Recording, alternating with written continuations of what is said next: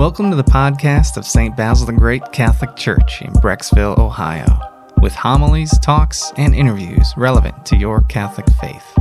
God bless you and enjoy. Good evening, everyone.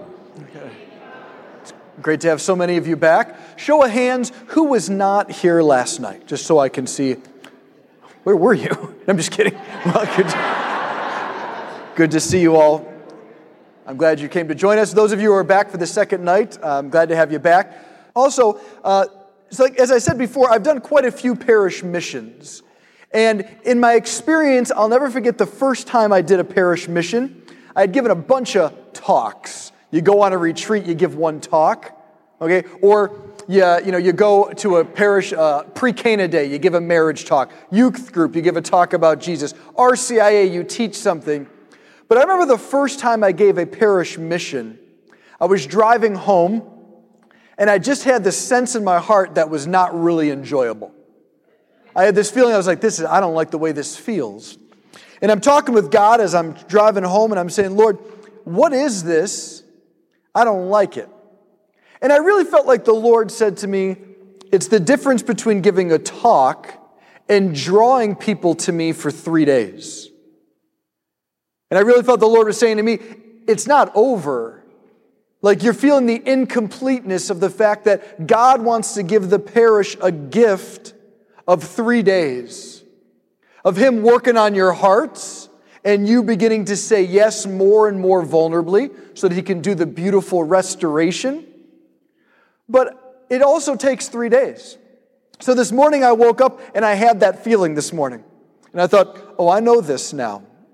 I'm not brand new. And I began to pray with it and said, Lord, there's people all over the country praying for all of you, all 3 nights. So I just sent it out to all these different groups. Some are cloistered nuns, some are not cloistered nuns. There's priests, there's married couples, families that pray the rosary every night. All over the country are praying for us, not just tonight, but throughout the days. So there really is an intercessory happening for you. And so this morning, as I was praying into it, I just kind of had a sense that perhaps some of you, and my sense was mainly more the men than the women, but it was a sense that maybe all of you are hearing what I'm saying, and it's interesting. It's nice information to think about, but it kind of is staying on the informative level because the fact to let it soak into the performative level, that's really scary. And some of you here, I think, are just like, I don't know about that. It's fun to think about. It's nice to be with the community that seems to be coming alive. He juggles and dances up front. It's nice to watch him for an hour. But to actually have this be performative. And as I was praying into this, I got the sense, and prayer isn't infallible, but it is indispensable. So I was getting the sense that I want to let you know that it mattered. Whatever it was in your life that maybe yourself or people around you didn't let you know that it mattered how you felt or it mattered how something affected you, I want to let you know in the name of Jesus it mattered. And I want to give you permission that you no longer have to live out of the narrative of your family stories that maybe always bring up that thing in a joking way, kind of bullying you and outnumbering you to have to laugh as well. But when you were 5 or 8 or 6 or 15 and that thing happened, it was anything but laughable for you. It hurt. Or I want to give you permission to say, if you were mocked and teased for something you genuinely loved and thought was awesome as a kid, but your buddies didn't know how to rejoice with you in something that was like that, and so you just hid your heart and said, "Whoom, I will not allow people to know these things." I want to let you know that Jesus loves those things.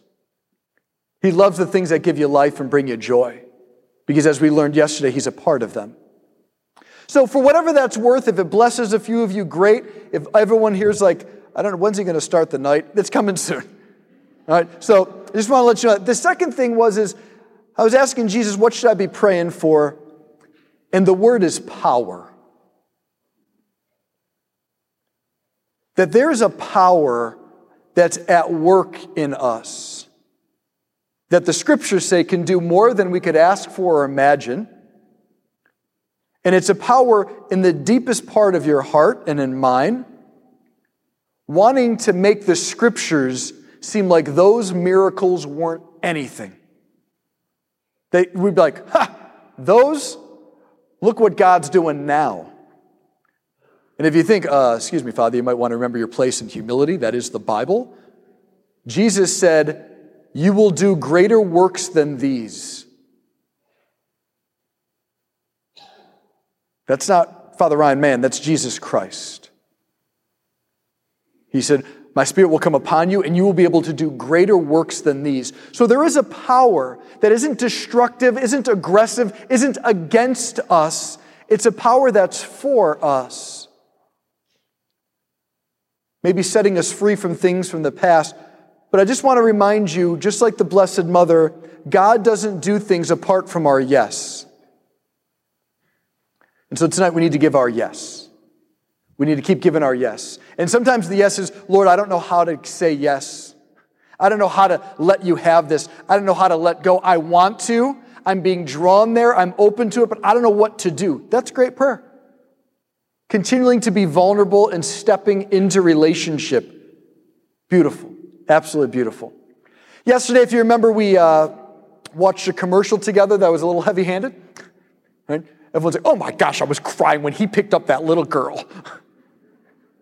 So I want to let you know that our hearts can sometimes be moved to tears. Sometimes they can be moved to joy. And so I got another commercial to start the night. So here's a commercial for all of us tonight. Just kind of want to, whenever I see an older white guy on a dance floor not knowing what he's doing, but all the way out there, I'm like, oh, I can get out there now.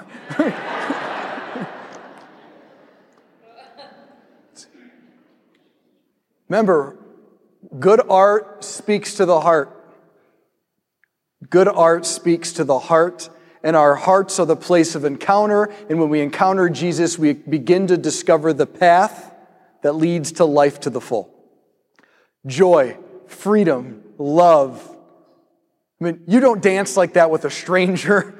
That's a father and son narrative woven into the next generation, and it speaks to us of all sorts of things that our own dads or moms have done, and then we pass on, and we're like, oh my gosh, I can't believe I do that now. It speaks to us.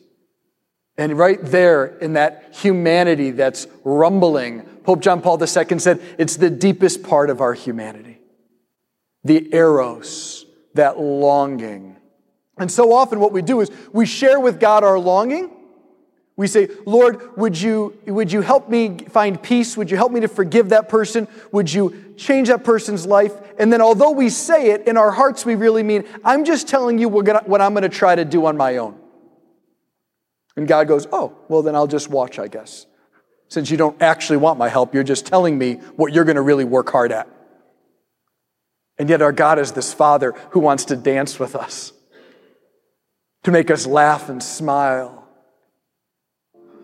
Heavenly Father, we thank you for loving our hearts, especially in the places where we feel small, where there's so much fear about how much we actually need you. We thank you for the gift of your Son, who not only transfers us into your embrace, but is the model for us on how to live, how to find the path where you desire to fill us full. Lord, I ask for that power upon this place. Send your Holy Spirit, who is called the power of the Most High and the Father of the poor. May he come into the poverty of our hearts. Give us the grace we need tonight to say yes. Help us to understand how you see us so that we may step closer to you. We ask this through Christ our Lord. In the name of the Father and the Son and the Holy Spirit. You may be seated.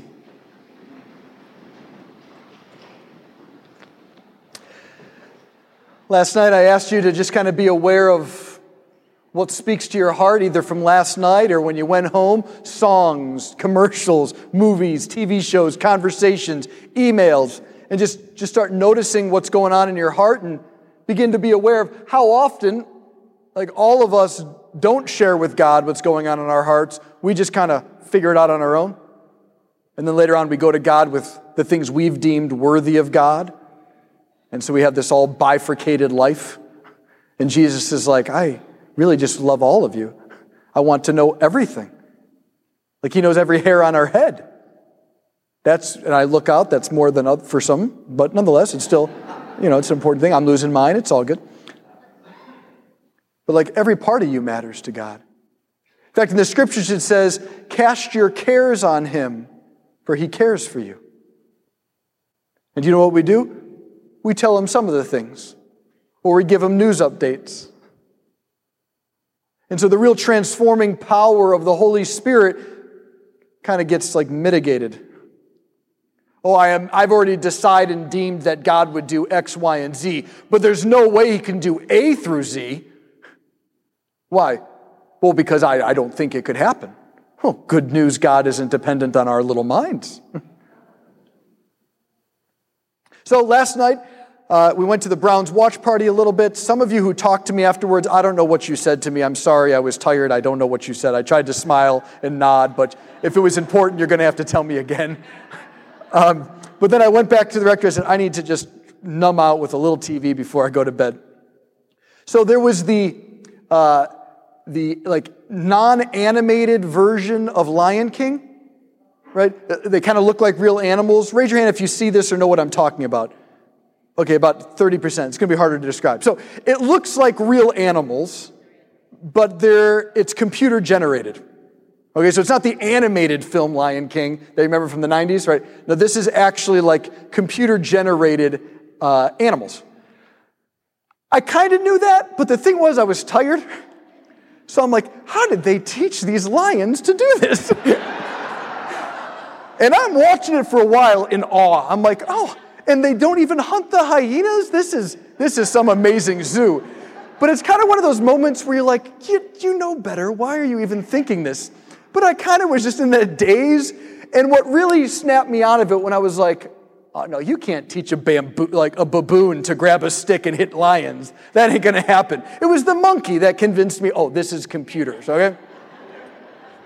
But here's the thing, as I was watching it, remember I said be aware of our hearts. There's the scene, I happen to turn it on right as the scene where Hakuna Matata begins, right? And we all fell in love with the song. Was it Elton John? I don't know who wrote it. Yeah, Elton John. He wrote this snappy little song, and we're all walking around in the 90s. Oh, what a wonderful phrase. We're all singing and dancing around. But yesterday I'm watching it, and I'm getting angry. And I'm like, well, I better listen to my own advice if I'm going to have any credibility the second night. So I'm like, what's going on? Why am I getting upset? Here's the reason, is because if you know the story of Lion King, Simba's a small lion. He gets lied to by Scar, his mean uncle. Scar kills his dad, who's the king, and tells everyone he killed him and said, no one will love you, no one will forgive you. You killed your dad. Run and never come back. So that's what he does. He runs off into this far land, into a foreign land. He forfeits his identity and greatness as the heir to the kingdom. And he now lives with this warthog and this weird cat creature thing. I don't even know what it is. Right? And they just go around singing Hakuna Matata, which means no worries for the rest of your days. Right? It's the problem-free philosophy. And they go around singing this, right? And I'm getting angry at these, I still thought it was real animals at this point. I'm getting angry.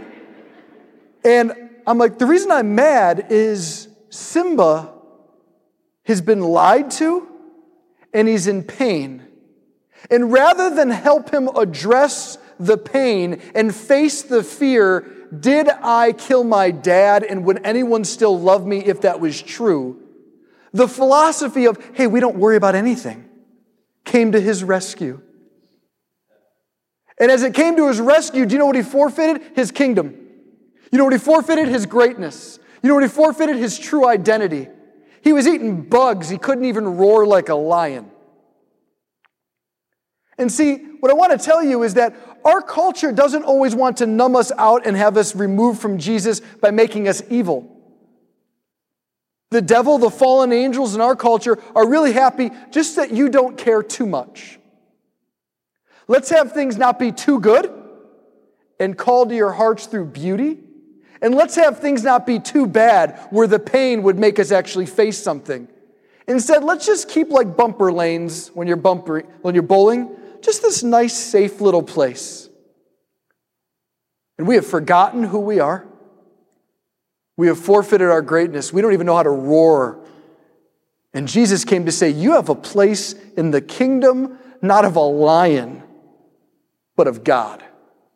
You and no one else has your place in that kingdom. And where is it revealed? Through Jesus speaking to our hearts. And our hearts, we're always trying to avoid them. Remember the theme of the whole week, we have 3 days together is, there ain't no cure for being human? Well, I think the first thing we need to realize is we're trying to find a cure from being human. Because there's times where being human is really hard, scary, and painful. What Jesus uses, the images he uses to speak to those places in our hearts, in our relationships, he uses many images, but the two primary ones are to be like a child and to be poor. To be like a child, dependent, trusting, needy, gigantic dreams and desires that you don't know if they'll ever be fulfilled. To be poor, feel your limits, need help, reaching out, calling out. And when we feel these things in our hearts, we call that bad, and we try to hide those with all sorts of masks. But here's tonight's goal. We're invited to stop calling bad what Jesus himself called blessed. This has been a long journey I've been on. I've never given this talk before, and I'm still learning a lot about it, but I realize that for most of us, we're at odds with God because we don't love what he loves, namely our littleness, how vulnerable, fragile, and dependent we are. We go, We don't like that we can get hurt. So when we hear about Jesus healing, when we hear about redemption and holiness, our mind adds to that a subcategory, which I'll be holy if it means I never have to get hurt again.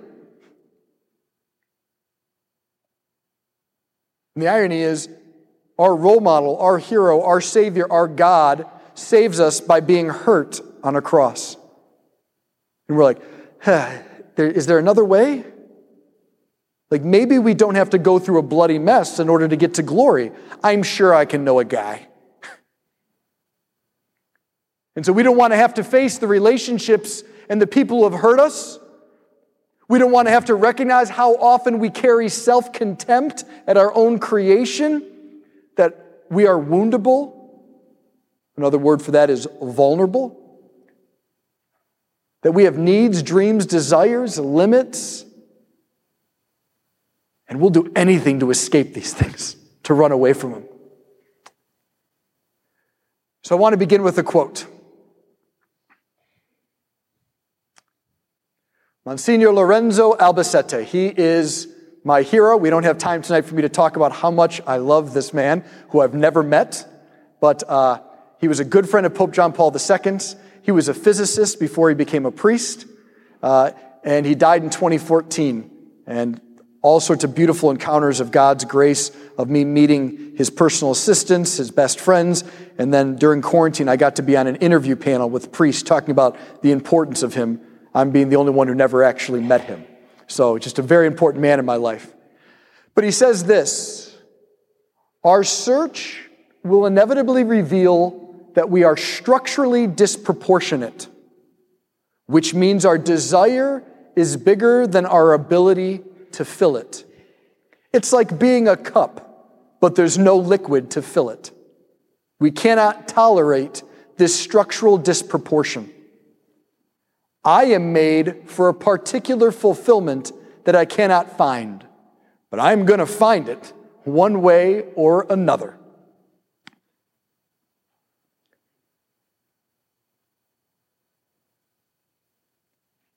I'm toying with trying to tell a story about Monsignor Albacete because I love him so much, but I have to be disciplined on respect for your time in this mission. But another time I'll tell stories about him. So, as you take your heart seriously, as you begin to listen to the cry of your humanity as a man and a woman, you're going to recognize desires that don't seem to make sense, that seem way too big. And many of you, after decades and decades of experiencing these desires, have already deemed them irrational, immature, or selfish, and therefore you've mitigated them, you minimized them, you found ways to numb them. What are these desires that I'm speaking of? Well, we desire never to be lied to or deceived. And when we are, right? Anger is the voice of our heart feeling the injustice of a life. Hey, I don't want to be lied to. I don't want to be misled. We want good friends that remain close, who never move away, who never, for whatever reason, go backwards in the friendship. We were really close and then it went the other way, or who don't die. We want people we love, spouses, kids, parents. We don't want them to die. We don't want to be taken advantage of or seen anyone else taken advantage of. We want to be seen and known as a gift. And I'd like you to raise your hand if you've ever noticed any of these desires in your own life. Well, congratulations, you're all human beings. Good. You looked like it, but last night I thought those were lions, so I had to check. So this isn't some subjective feeling. These are rumblings in us of God's plan. And yet we can't generate this kind of life, right? We have these desires, and it's not within your intellect or your willpower or your discipline calendar or your checkbook or who you know and whatever to generate that kind of life. It's not in mine either.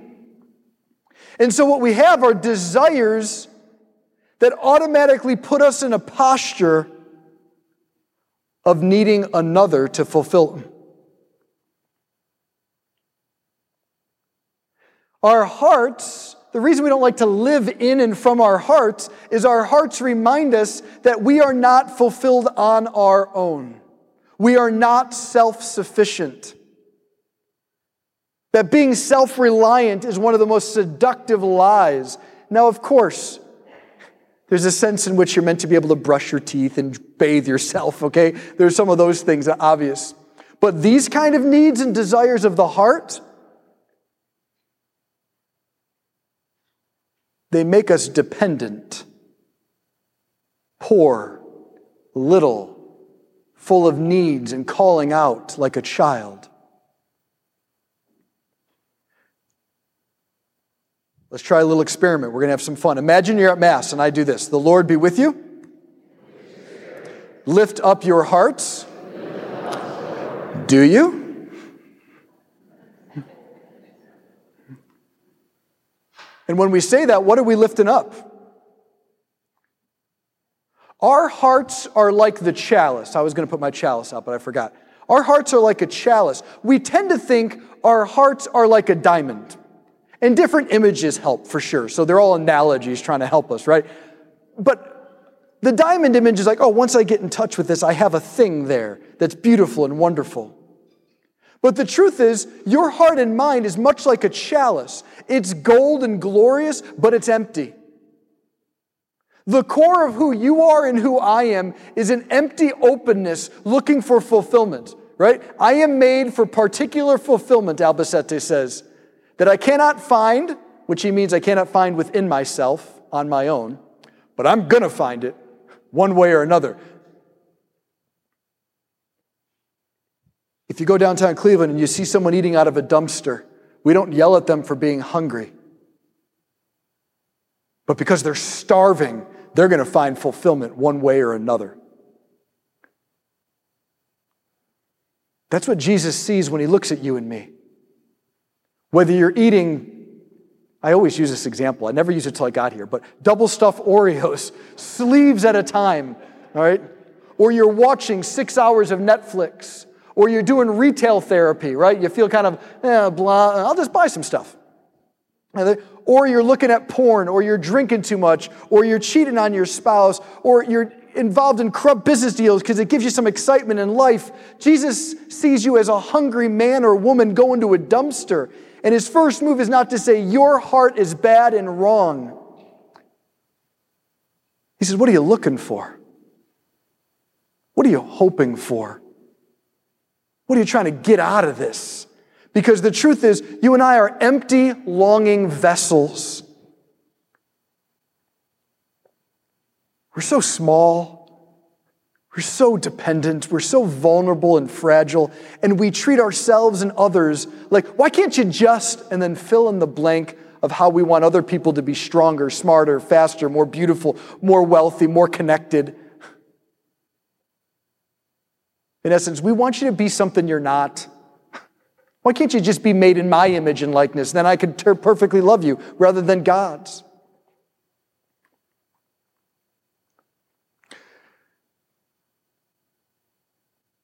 So what do you do when you feel inadequate? What do you do when you feel this poverty, this childlike longing and need? You know what most of us do? We run. We call it bad, hide it, and then we project out to the world a mask. And each of you and me, we have our own favorite 2 or 3 masks. In my life, when I was in the seminary, since it was all philosophy and theology, I was going to be like the next Thomas Aquinas. Right? In fact, you want to know how pathetic this was? Every paper I wrote at the seminary, I made sure to quote Thomas Aquinas. So in case I died and the Vatican opened a cause of canonization for me, they could read all of my papers and say, well, look how faithful he was to church teaching. Huge place of insecurity. Didn't think I was enough, so I had to go out of my way to prove to myself, but in my mind, the whole world, I was. I read an article a few years ago about this guy who was on an amazing journey. And he was a man who became a Christian, who became Catholic, and he just kept pursuing truth. He wasn't going to settle at anything less than what is real. Like, is there a God? Okay, yes. Is Christianity religion? He looked into that, yes. And his journey eventually took him into a journey in his own masculinity. Because he knew he wasn't comfortable with who he was as a man. And this is why. He liked to drink Appletini. Kind of notoriously a woman's drink, okay? But is there such a thing as a woman's drink? It's kind of what this article was all about. And so he knew when he was out with his bros, when he was out with his buddies, right? He's like, what are you guys getting? They're like, Coors Light. I'll have a Coors Light too. He's like, what are you getting? We're getting bourbon. Yeah, bourbon, me too. Whatever one you're getting, I'll love. And he knew he was suppressing part of who he was because he deemed that it wouldn't be lovable or good. It wasn't cool. It wasn't masculine. I'm sorry for the term, but this guy said, I labeled it as gay, homosexual. And he said it never dawned on him that he in fact wasn't gay. That wasn't what his heart was afraid of. His heart was afraid of, this would make me gay. And so he had so much fear and shame hiding his genuine love of an Appletini. So he talks about, he began to pray and study. What was God's plan for masculinity? What defines a man? And as he went through it, he began to recognize in his mind he knew all along what was true and real, but his heart did not. And he talked about the great freedom he discovered in realizing the judgments and beliefs he carried were coming from all sorts of people, but not God. What was determining his behavior with some of his closest friends was not God's love, creation, and plan for him. It was his fears based on other people's brokenness in his life that were tossed at him. I know girls who hate talks and women's breakout sessions about you're beautiful and you're princess. Because they're like, I like swinging baseballs. Like, I like swinging a baseball bat. I like playing sports. Don't tell me I have to be in a dress and all these things. Right? There's these rigid stereotypes and judgments and values that other people have put on us. Moms, dads, uncles, aunts, cousins, older brothers and sisters, the cool group in high school. Oh, you didn't wear those jeans. You didn't have that sweater. And so there's little parts of us just desiring to be accepted and welcomed and affirmed. And it's been hurt so many times. And so, we hide our hearts from others, and more times than not, even God. So this guy talked about his journey, about how much freeing it was for him, and he discovered, I know what freedom means. It means to live according to the truth of God and no one else. And he said, as he began to drink Appletinis with his friends and tell them about his journey, he said, one of the guys there was like, I like strawberry daiquiris. Freedom according to God's plan. So whose eyes are you looking at your littleness with? Your dad who wanted you to be stronger, faster, smarter at sports? Your mom who wanted you to be sweeter, prettier, have this kind of hair, have this thing? Your older brother who called you a dork or a loser? Your sister who just said, you're so annoying, you'll never be beautiful enough? The mean girls at school, the bullies? Whose eyes are you looking at your life with? Because oftentimes we get it backwards. Oftentimes we see one thing and we're quick to judge. And God, who is so tender and patient, takes a while to show us the beauty of His truth. Here's a video that helps us understand that. We're so quick to judge. We miss out on the beauty of the revelation that's about to happen. Jesus in the Gospel of Mark says, the kingdom of God is at hand. Repent and believe in the gospel. The word repent, we kind of treat moralistically. Like, all right, get my life in order. But actually in Greek, what Jesus was conveying was metanoia, which it means go beyond the mind you have. The kingdom of God is at hand. Now leave your way of seeing and thinking and evaluating things and come join Jesus's, the kingdom. Let go of the way of what is good and bad and the values of the culture, the world, etc. What makes us lovable, as if God made a mistake when He made us. Let go of that and enjoy and soak in Jesus's way of seeing you. The way Jesus sees God, the way Jesus sees creation.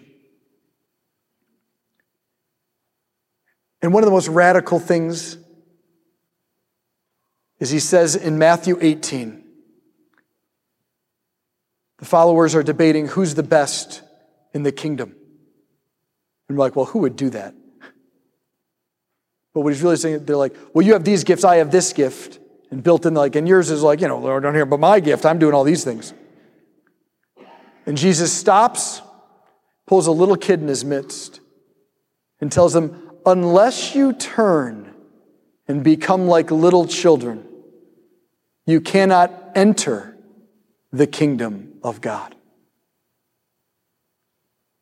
You guys are debating about who's the best. Why don't you worry about getting in? Why does Jesus say that? Because little children look like Jesus before the Father.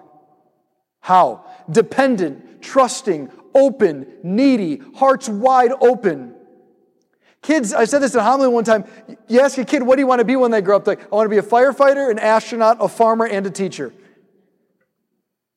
Really broken adults say, well, you have to choose one.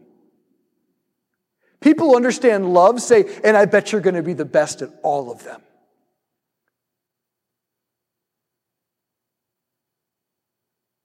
Love is a way of seeing reality that puts you in sync with God. It doesn't say everything is permissible.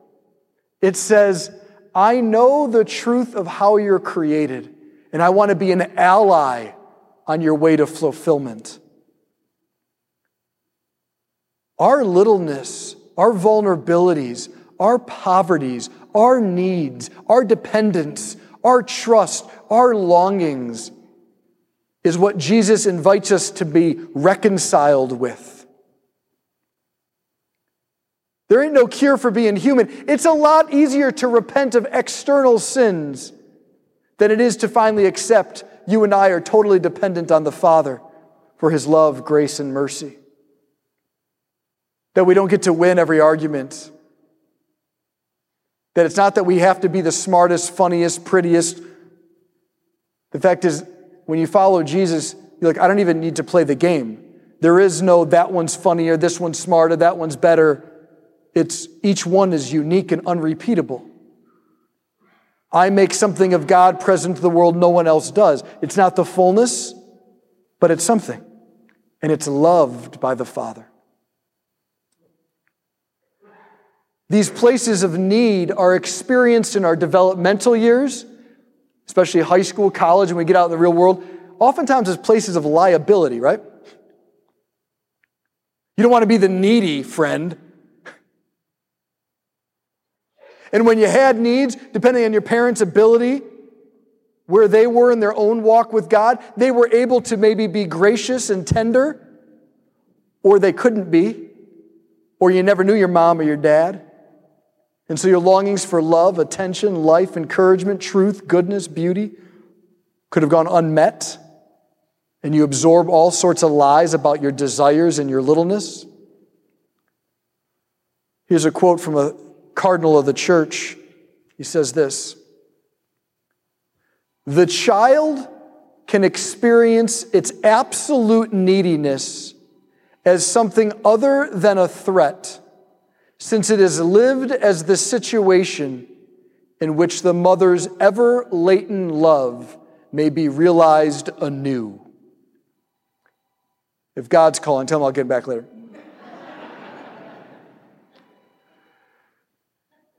Hans Urs von Balthasar. You don't name many people Urs anymore, but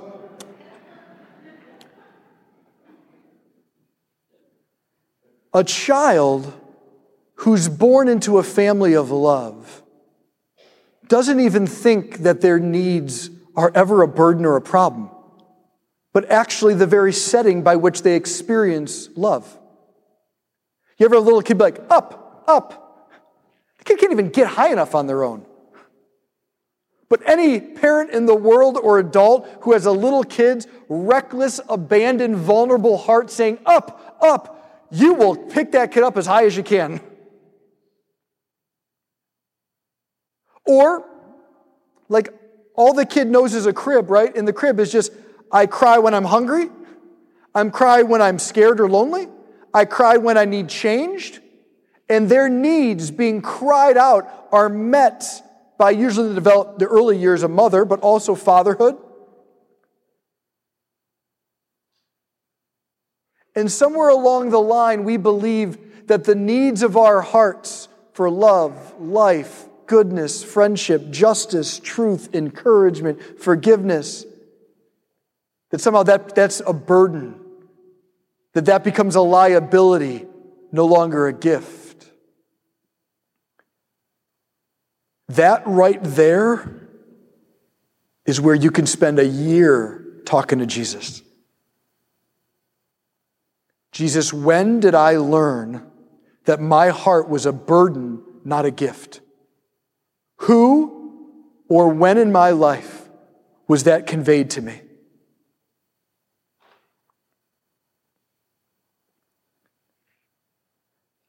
I was trying to remember exactly when this memory happened.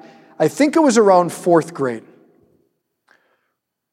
My older brother, he's my half-brother, he's 6 years older than me, and my good friend at the time, who was about 2 years older than me, they always were older than me, right? So they were better at sports, they were stronger, and they kind of got along really well. And obviously, they wouldn't know each other apart from me, so I was a part of it. But I always felt a little inadequate. I wasn't as big, strong, as fast. wasn't as witty, didn't understand some of the jokes they were telling exactly, but I really had a desire to be a part of, to be welcomed, to belong. And I remember just simply my friend was just saying, I saw you talking to Christina, who I was in 4th grade, this girl Christina, I think we were in a play together or something. And I was like, yeah. I was like, Christina was showing me a birthmark on her upper shoulder. And I remember my half-brother and my buddy said, you saw Christina's boobie. You saw Christina's boob. And I felt so mortified because I shared with them, Christina's a friend. I got to talk. I was being so vulnerable with the deep desire, please welcome me, accept me. And right in that desire, I felt mocked and kicked to the side. Now, this didn't come back to me until I was in the seminary. It's at 4th grade, you're 20-something grade. And I'm praying with, Lord, why am I embarrassed to share with people what I really like? Why when someone says, hey, this is what happened. Someone said, hey, name 3 things you love. And it's like I didn't know how to speak English all of a sudden. I was like froze. Well, that's a weird thing to freeze over. They didn't ask me my biggest sin. What are 3 things you really love? I was like, And so I'm like, Lord, what was that moment? Would you show me? And this memory popped up. I was like, Lord, that's kind of weird memory. By the way, wherever Christina is, tell her I said hi.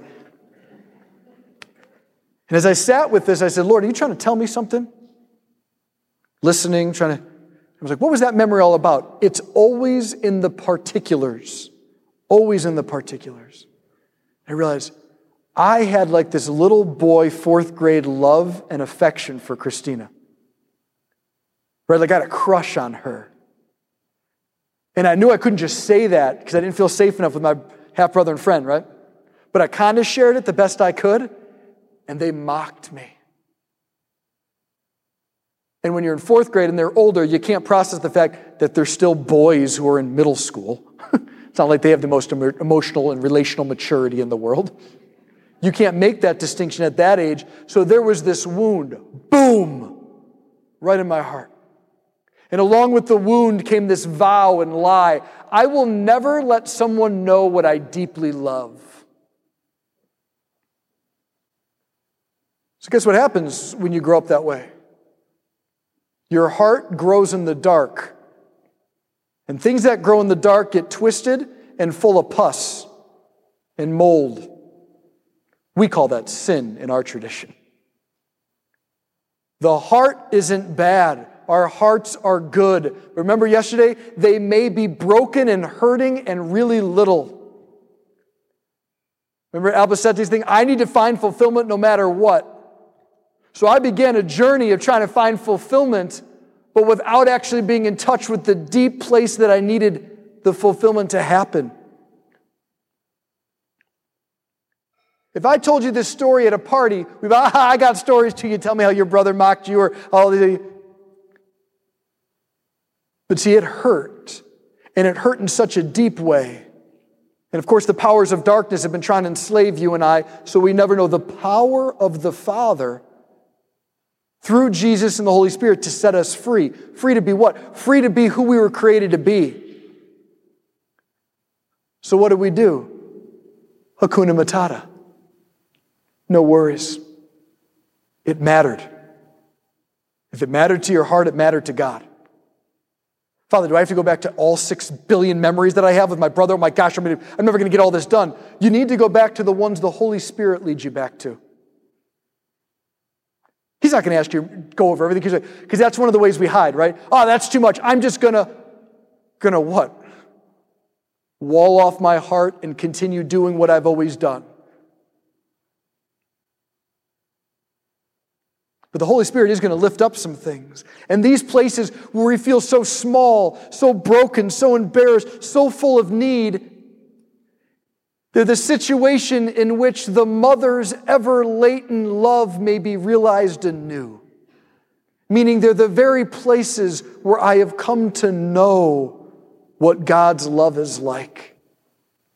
And it's so tender. It is so patient. So much so that there was times where, Jesus, don't you want to fix me yet? And he's like, oh, I don't want to fix you because I don't think you are a problem to be fixed. You're a person to be enjoyed and spend time with.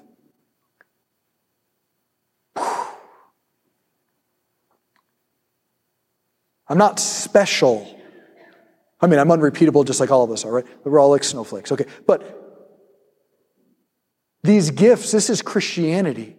This is the revelation of the Scriptures. This is the teaching of every saint. That Christ can heal and redeem. That there's a power in His name. What does the power do? It doesn't destroy us. It says in the Gospel of John, this power transforms us for those who believe in Him. He gives them a power to become the children of God. How do you become a child of someone? Well, you got to be adopted, which He does in baptism. But what else? You got to know the Father. What is the organ for knowing the Father? The heart. And the heart receives the Scriptures, the church teachings, and the sacraments. And if we're vulnerable enough, it seeps in. Jesus' humanity, the physicalness of the sacraments, are the envoy, the vehicle, the instrument by which the ever-flowing love of the Father pours into creation and into your bodies so that where you have felt like nobody, you can become somebody because you've always been somebody to Him.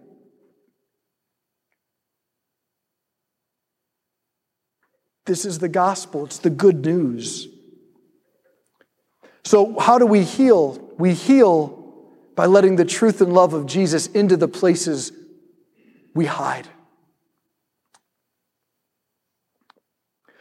So I want to just go through 4 areas of poverty because sometimes it can be abstract.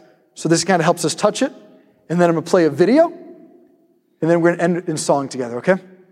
So where do we experience poverty? And it's important that we hear this because our imaginations are so literalized through science and technology, and then or they're just imbued like with sci-fi fantasy novels that sometimes we lose the ability to understand simple metaphors and analogies. So when we say poverty, we don't mean destitute. We don't have to be naive over the fact that if you're living in Brecksville, Broadview Heights area, you're not in East Cleveland. Okay? For many of you, things are going well financially, and that's good. You don't ever have to be embarrassed about that. Having money is never a sin. How you have money may be a conversation for you and God, meaning like, do I hold on to it tight? Am I open and generous? That may be a question. Where do I actually trust? But there's no shame in being good at a trade or being talented enough where you've been able to be paid. None at all there, all right? So, what do we mean when we say poverty then? I'm going to go through 4 of them that can help you. The first and most obvious poverty that we all experience is called death. You are all going to die, and so will I. And some of us just presume, right? I do this a lot, that it's going to be someday. But we don't know. We really don't know. I can remember my uncle's dad. So what does that make him? My great uncle, I guess. We went to a funeral, and it was his wife that died. And I was young, maybe 6 years old, maybe a little older actually now that I think about it. But I remember the husband, the wife had died, and we're all at the graveside, and he threw himself on the casket, pounding, no, take me, take me. I can't live without you. We can't prevent death.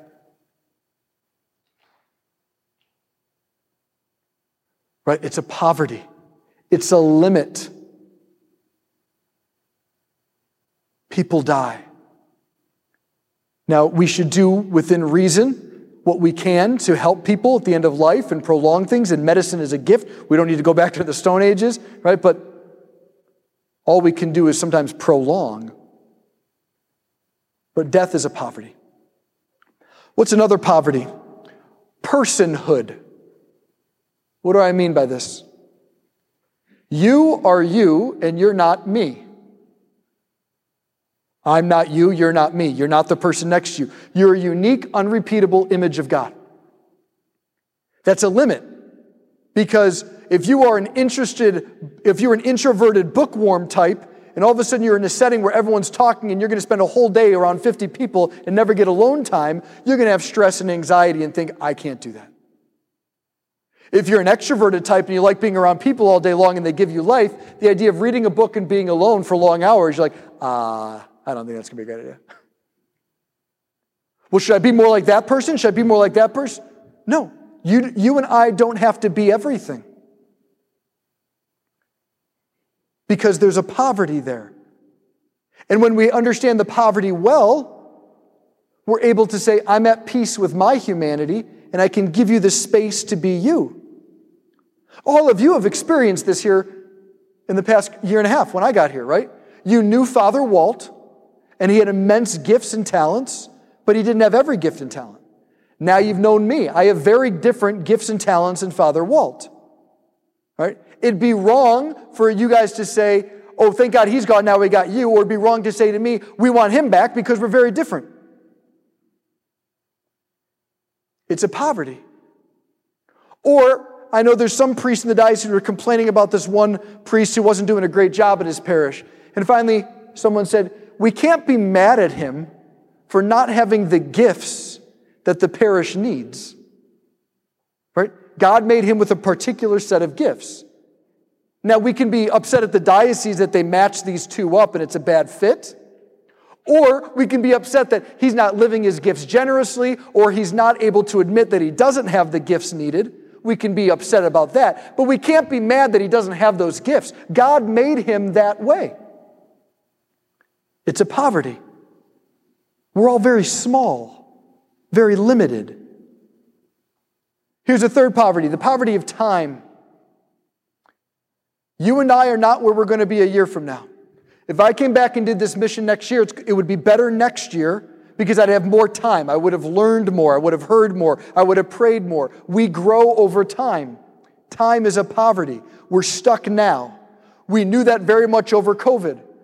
What is it? Where does it come from? How do we defeat it? How do we do all these things? And in the process of not knowing, people who are at peace with their humanity could say, we don't know yet. People who want to escape their humanity gave a reason, then a new reason. Let's try that. We're going to do this. Why?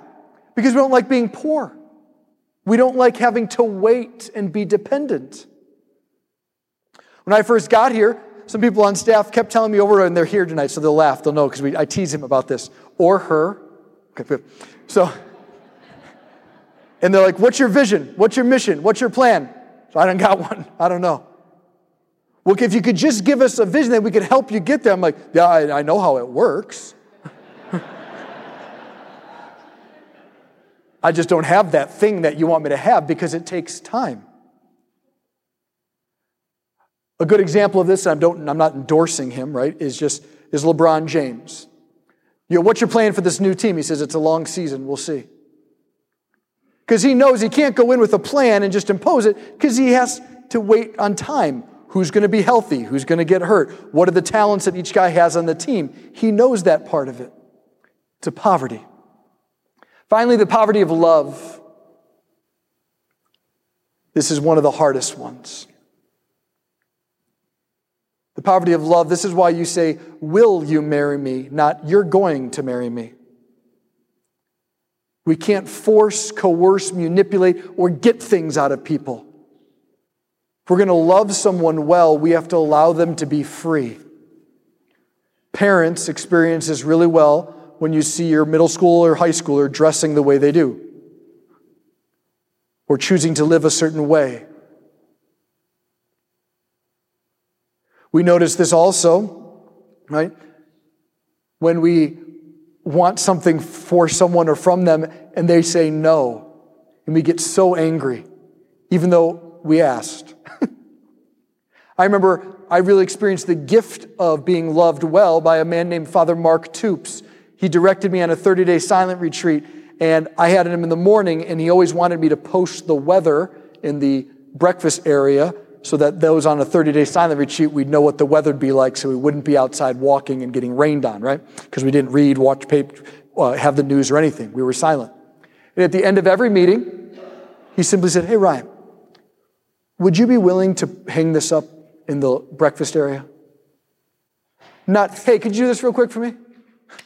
Or not, "Hey, go hang this up like you did yesterday." Every day, "Ryan, would you be willing to hang this up?" I remember the first few times, like, just give me this sheet of paper already. He's like, do it every day. I get it. It's part of the thing, all right? But see, it was love. He created a space for me to be free, where I could say yes or no. Because he knew if he's going to love, he has to become poor. These human realities are tough to live, but what's amazing is the God of the universe entered into them. The God of the universe took on these same exact poverties to show us there ain't no cure for being human. To show us that these exact areas are now a part of something holy and beautiful.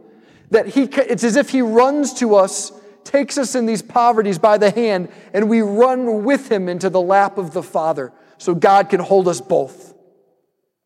Right? The death on the cross, it says Jesus breathed his last. He went into the poverty of death. He who was the Lord of life entered into the mystery of death.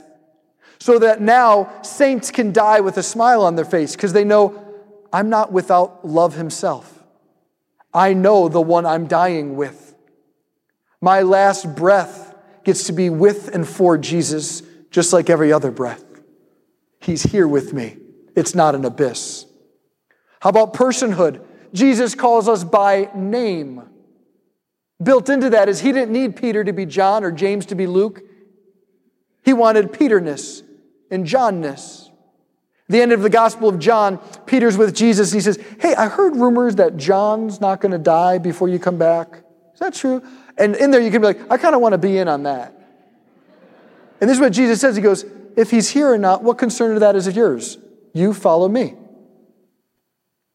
He's like, whoa, Peter, I love you as Peter. I don't love you as the one who gets to also be with John. There's no conditions on my love. I love you as a person.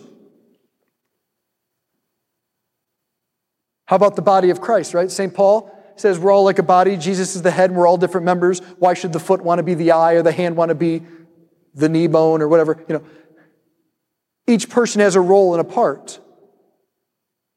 Jesus enters in and loves these limits. You know who doesn't love him? Us. Well, that one's so cool. They get to do all the nice stuff. And it's like, well, first off, let's ask, do you really desire that? Or do you feel like you're supposed to desire that? Because if you really desire it, then yeah, God may want you there. May want you to speak up and say, hey, I think I can do that. But a lot of times it's like, well, I just think that's the better role because in the culture and the people I'm around, they tend to really like that thing. And I'm doing this other stuff and no one even notices. Jesus is like, I get it. I know why that hurts. But let's not have you rebel from your creaturely status. How about time?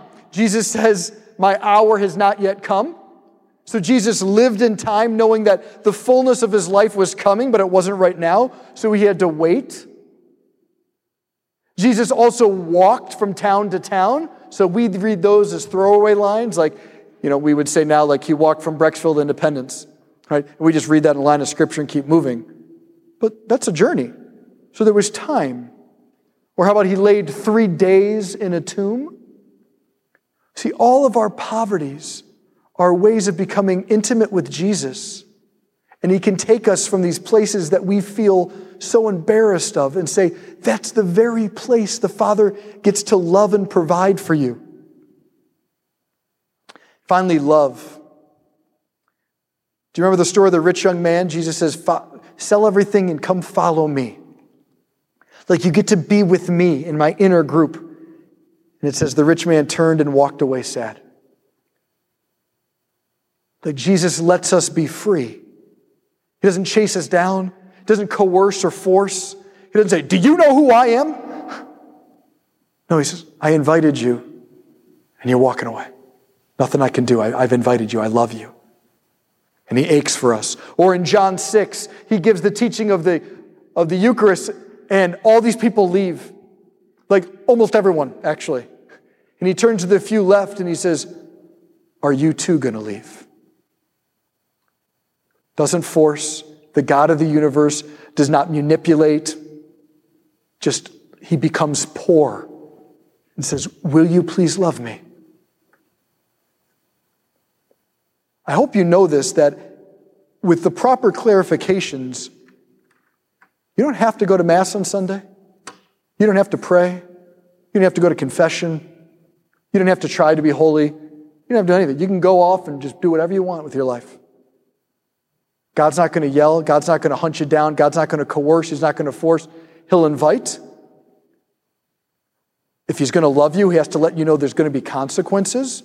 Just like if you jump off a building, someone says, hey, you're going to land on ground and it's going to hurt. You might not want to just jump. He'll let you know consequences, but he lets you be free. And some of us, I fear, still go to Mass on Sundays because our parents, who might have died years ago, we're afraid they're going to be mad. So is the answer then to stop going? Not necessarily. But it is to recognize you have freedom. And Jesus loves that you choose him. And he's sad when you don't. But he will not yell and scream and force and coerce. So let's land this plane together tonight with a video here. This video is the story of an older married couple. Right? And it's a cartoon version, but you're going to hear the audio go over it. And they're from New York. You can hear the accent. They're married for a very long time. But you're going to see all these poverties on display in one little animated video. And you're going to see why in spouses, when the other spouse, when your beloved is poor, limited, vulnerable, needy, it's a great gift that you get to be there with tenderness, care, and generosity in their places of need. And it becomes a beautiful story of the gift of marriage. But I want to remind you, as beautiful as the human story is, God's the one who comes to us in Jesus. It's beautiful when a man and woman can do this for each other. How much more beautiful when the creator of the stars says, I want to provide for you. I want to protect you. I want to bless you. I want to be there with you and for you. So I want you to watch this video and remember, check in with your heart and to see what God does for you. I'll read a few things because it's hard to read some of the words that come up. I'll read those, but the rest of it you'll be able to see. So come, Holy Spirit. All of us are incredibly fragile, vulnerable, small and little, full of needs and longings. And it doesn't make you a liability. It makes you the very place by which God can show how much love he has. The poorer a person accepts about themselves, so the more you can accept how much you need, the more do you get to tell how much God loves. Remember when Jesus says, I'll never leave you orphans. That means there's no place in your heart that God isn't interested in healing, blessing, just being with you. You and I all have stories where we've been hurt, let down, mocked to varying degrees. And Jesus came and said, nothing has power over me. And I have the power to bring you into the Father's arms. I have the power to adopt these places in you where you feel so alone. All we need to do is raise our voices to him and say, I'm here. We hope you enjoyed this audio from our parish. You can find other homilies, talks, and interviews at our website, basilthegreat.org, or by subscribing to this podcast in your favorite app. Just search for St. Basil Catholic Church, Brecksville. St. Basil the Great, pray for us.